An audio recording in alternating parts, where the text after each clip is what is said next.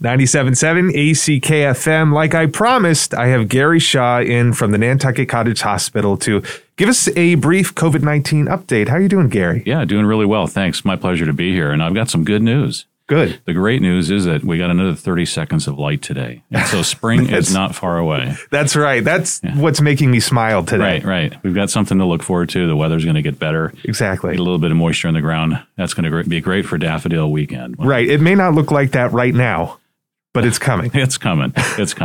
Just a brief COVID update today. I just want to say there is hope. Vaccines do work. We find that, those that have come down ill with COVID that are vaccinated are much milder. That's great. So if you can and desire to get a vaccine, go out, get it scheduled and get that. It's still okay to get that. As this is a pandemic, it's going to continue for some time. Right. Test if you have the symptoms, quarantine. That's the first thing. Stay away from other people. Right. Wash your hands, give yourself some distance from people, get your stuff done, leave, go home and spend some time watching a movie during days like this. Right. And get another 30 seconds of light tomorrow. That'd be great. That's right. We've got admissions in the hospital. Those are vaccinated admissions. That's what we don't want to see, that somebody needs to have help, but that's what we're here for, and we're not overrun.